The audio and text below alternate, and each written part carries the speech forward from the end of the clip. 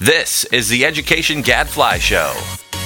Well, you got to behave today because you got one of your bosses and a former boss sitting here at the table with you. Exactly. And, what does Gadfly say? Hello, this is your host, Mike Petrilli of the Thomas B. Fordham Institute, here at the Education Gadfly Show and online at edexcellence.net. And now, please join me in welcoming my two distinguished special guests and co-hosts for the week. First of all, the original Education Gadfly, Checker Finn. Checker, welcome. Thank you very much. And Bruno Manno, who is a Trustee Emeritus at Fordham and a Senior Advisor to the Walton Family Foundation's K-12 Education Reform Initiative. Bruno, welcome. Thanks. Nice to be here. That is almost as long as a title as I used to have in the U.S. Department of Education. Well, you got to behave today because you got one of your bosses and a former boss sitting here at the table with you. Exactly. And, Bruno, really one of the founders of the Thomas B. Fordham Institute back in the day. And great to have you both with us. We are here to mark two special events this week. One is the release of the latest NAEP scores, and the other is marking the 35th anniversary of A Nation at Risk. So let's do that in Ed Reform Update. Okay, Checker, Bruno. First, let's start with the NAEP scores. They came out this week. These were the scores from really a year ago, 2017. And the story is not good. Some of us have been calling it a lost decade for American education achievement. Is there any bright silver lining here? Anything optimistic to say? Or is this just glum, glum, glum? There's a little bit. There's every dark cloud has a little bit of a gleam of silver somewhere in it. First, let's note the juxtaposition of Nation at Risk, which said we were a nation at risk 35 years ago, and the flat scores, the mostly flat scores that we're looking at today, suggesting that the at-riskness hasn't gone away. Yeah.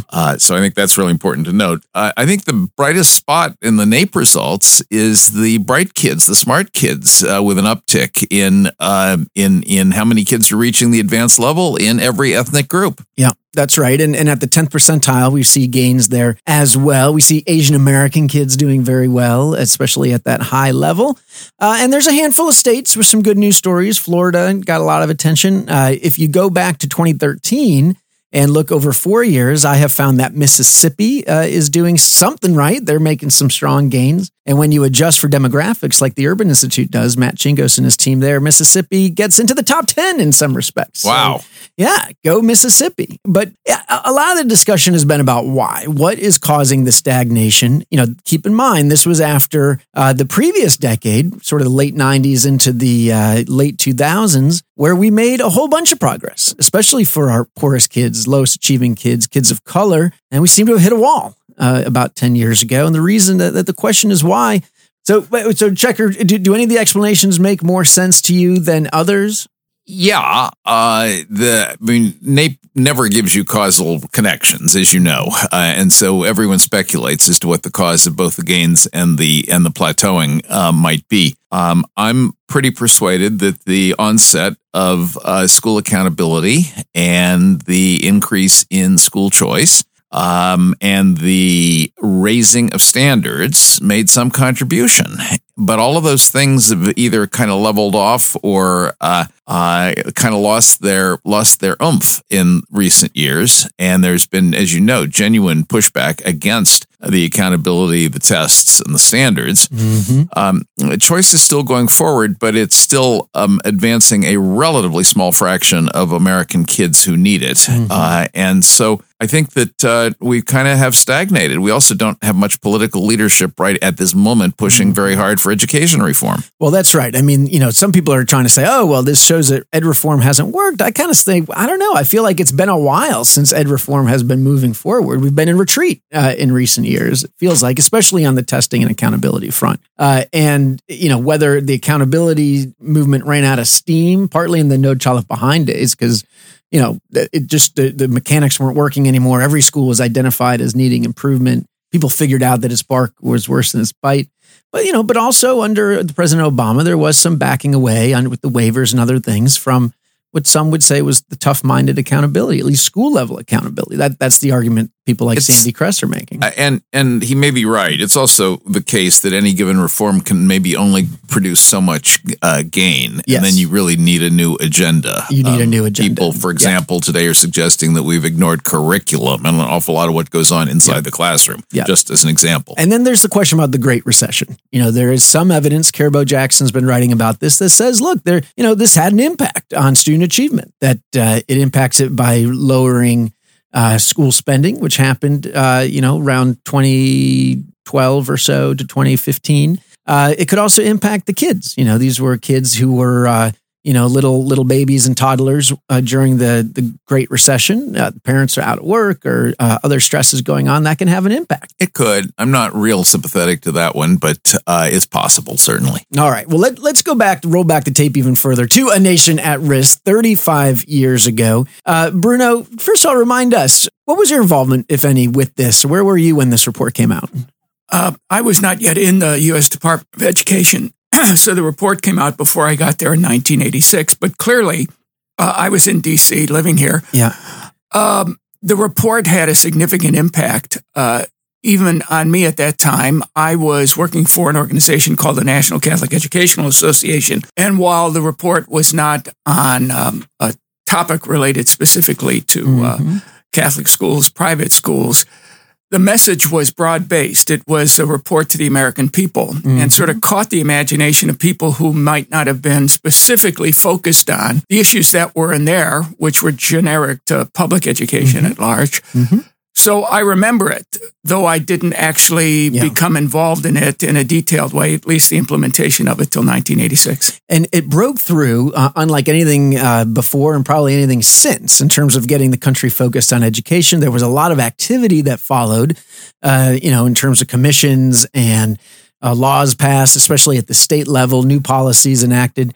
And yet, again, to talk about NAEP, when you look at NAEP, you say, wow, it was a long time between A Nation at Risk and any kind of improvement nationally on NAEP. It was about 15 years. I mean, if anything, sort of the late 80s, early 90s was really the low point for NAEP. Well, the education establishment really didn't like A Nation at Risk and pushed back very hard, saying, in essence, this isn't true. We don't need to do anything different. Everything is going gangbusters and things are fine. And really not until about 1990, anyway, when the governors started getting animated in the Charlottesville business and first President Bush. I think it's fair to say that we were into the 90s before the sort of let's do something got stronger than the let's not do something.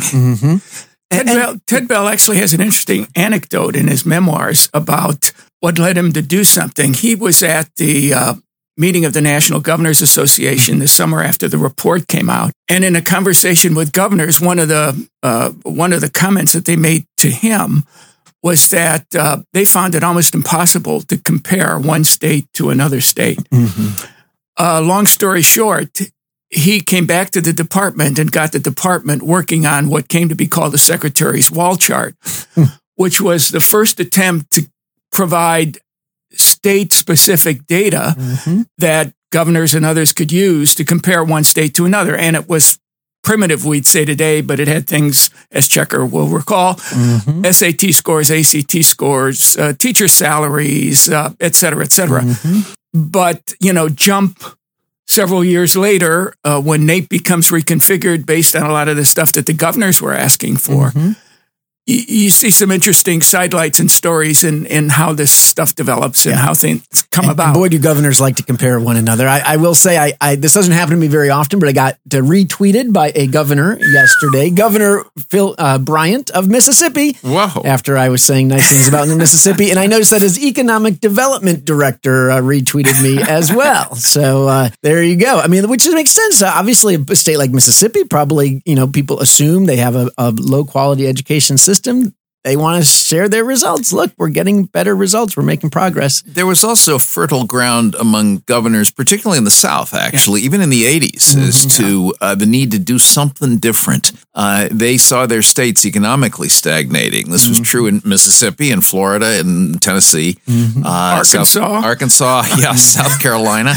And the Southern Regional Education Board was encouraging both change and comparisons. And then the wall chart that Bruno alluded to, education establishment hated it even more than they hated state comparisons. Yeah. Which helped pave the way for state-by-state NAEP to be possible. Right. Yeah. So, one of the debates we always have today is about how much the results are about what's going on in schools versus how much about other stuff. I mean, we talked about that just a minute ago. Was it the Great Recession that is explaining the stagnation? And again, after A Nation at Risk, it caught the attention because of its language about kind of Cold War language about being under attack. But then into the late 80s, early 90s, when I look back at that time, and you look at very bad achievement gaps, very low achievement, but you also see that our cities were falling apart. I mean, they were on, there was the horrible crack cocaine epidemic. There was, all the social ills of the urban cities that really, were so bad at that point and have improved since then. I mean, I guess what I'm trying to get at is we have to pay attention to what's going on in the larger society, in the larger economy.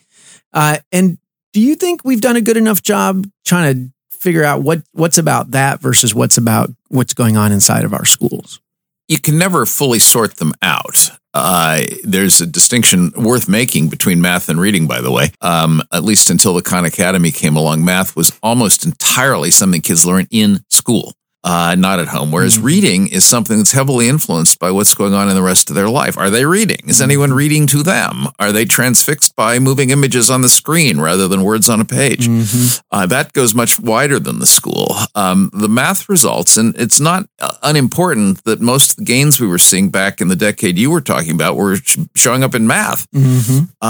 Schools were working on math harder than they had before and being accountable for. Reading's a lot blurrier as to where those scores come from. Not unrelated to Edie Hirsch's point. Yes, exactly. Right.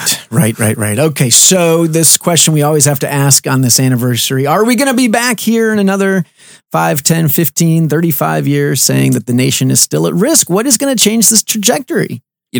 Bill Bennett asked me that question a few hours ago. He specifically said in 2019, are we going to see anything different from 2017? And I said, things don't change that fast. And we've got an awful lot of flat lines that would have to change before we'd see anything really different. All right. But what's on our to-do list, Checker? We said, look, maybe accountability ran out of steam a decade ago. Yeah. Curriculum is something that we could go much deeper on. School choice, charter schools keep trucking along. Is there something else? Is there another part of the agenda that we've been ignoring?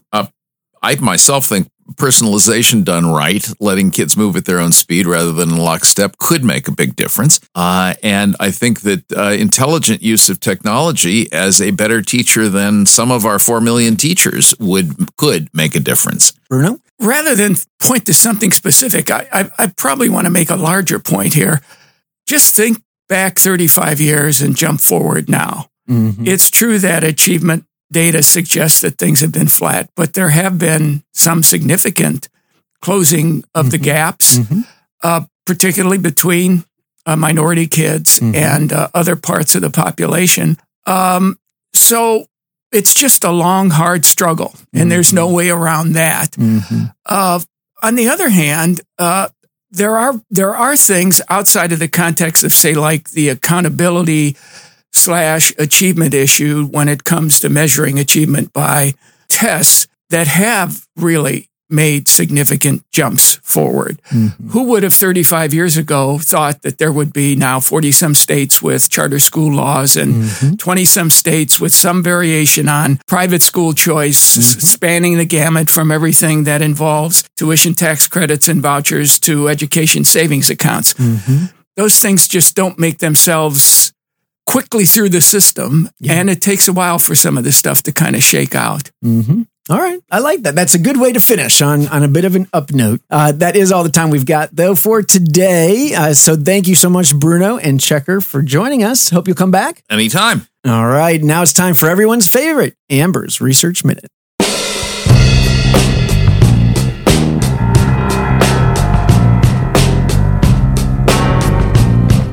Welcome back to the show, Amber. Thank you, Mike. Do you remember where you were when A Nation at Risk came out? I do not. I was young. Yes, as was I. I famously, sent Checker a letter once saying that I was only 9 years old when A Nation at Risk came out. Whereas I was a tenured professor. Yes. So here we are. All right. Well, what you got for us this week? I have a new study out in the AEFP journal that examines the effects of NCLB-style subgroup accountability on teacher turnover and attrition.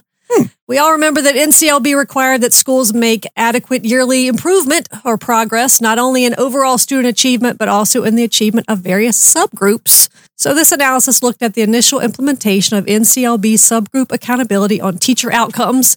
In elementary schools in particular, they were looking at whether the subgroup accountability for Black and white students affected the likelihood that elementary school teachers left their schools or left teaching altogether. So in other words, when they were specifically accountable for particular subgroups of students, whether or not that impacted their likelihood of sticking around or not. Okay. Analysts examined the initial year of implementation of subgroup accountability in North Carolina. Of course, almost every study is in North Carolina. They used data from 1999 to 2000 before NCLB was implemented in 02-03. And they looked through 03-04, tracking teacher outcomes 1 and 2 years afterwards. They have demographic data on all the public school elementary teachers in the state. But they limit the study to Black and white teachers as they comprise the vast majority of elementary teachers, 14% and 84% respectively in North Carolina. Okay, so North Carolina had a minimum state subgroup size of 40. So in other words, if you had schools with students, a 40 subgroup of students, any particular subgroup, they were held accountable for those kids. If you were below 40, you weren't held accountable for those kids. Thus, they're able to use a regression discontinuity design where they examine outcomes for schools right near those cutoffs. Brilliant. With the idea that schools with 39 tested students are otherwise similar to schools with 40 tested students, other than this subgroup accountability piece. And North Carolina, I don't know how much folks know about North Carolina's accountability system, but apparently it was fairly strong before NCLB even came around. So they say that the counterfactual is basically this otherwise strong system without this subgroup piece.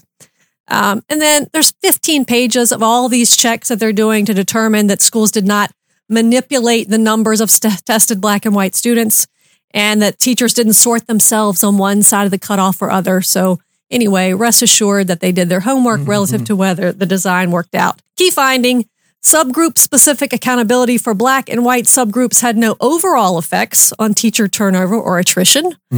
But when they look at teacher race in particular, however, it revealed that subgroup accountability did have a significant impact on the likelihood that Black teachers remained or left teaching.